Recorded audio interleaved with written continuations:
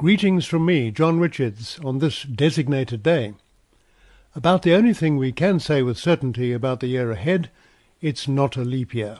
As common sense would suggest, the extraordinary disruption of the pandemic didn't impact as disastrously on the state of the environment as some prophets of doom were predicting. We still care about the planet and hope that various interventions are on track to mitigate climate change effects, improve on water resource management, encourage sustainable use, and all those optimistic goals that are sincerely promoted by the goodies.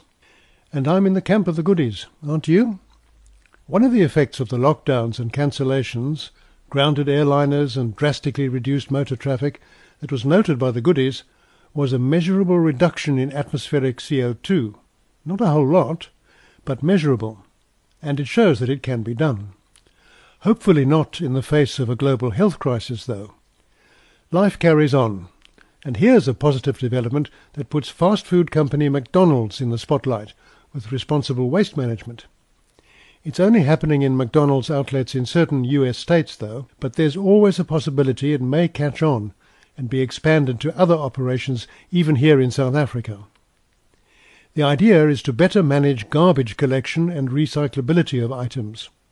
Special small and very sophisticated cameras have been installed in the waste dumpsters of McDonald's. This is the brainchild of a certain Jason Gates of a software company called Compology, and the cameras use an application of artificial intelligence. The cameras monitor dumpsters to check that recyclable materials don't get mixed up with what the Americans call trash and we generally call garbage, which will include food items and organic waste of that sort. These cameras take pictures several times a day and when the garbage cans are being dumped. An AI software then examines the images to spot any non-recyclables thrown in waste containers and alerts management.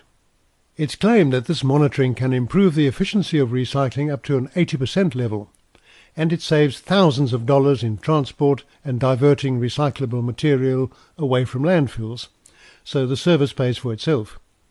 It's worth taking a look at the Compology website for encouraging information on sustainability. So that's www.compology.com.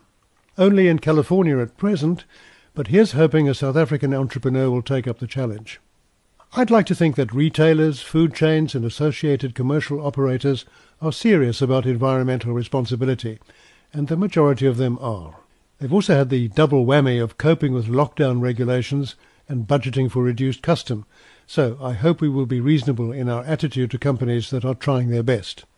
As we all try to do our best and stay safe and do the right thing, here's wishing you a good year ahead. I'm John Richards. Thanks for joining us here on Being Green on Fine Music Radio. FMR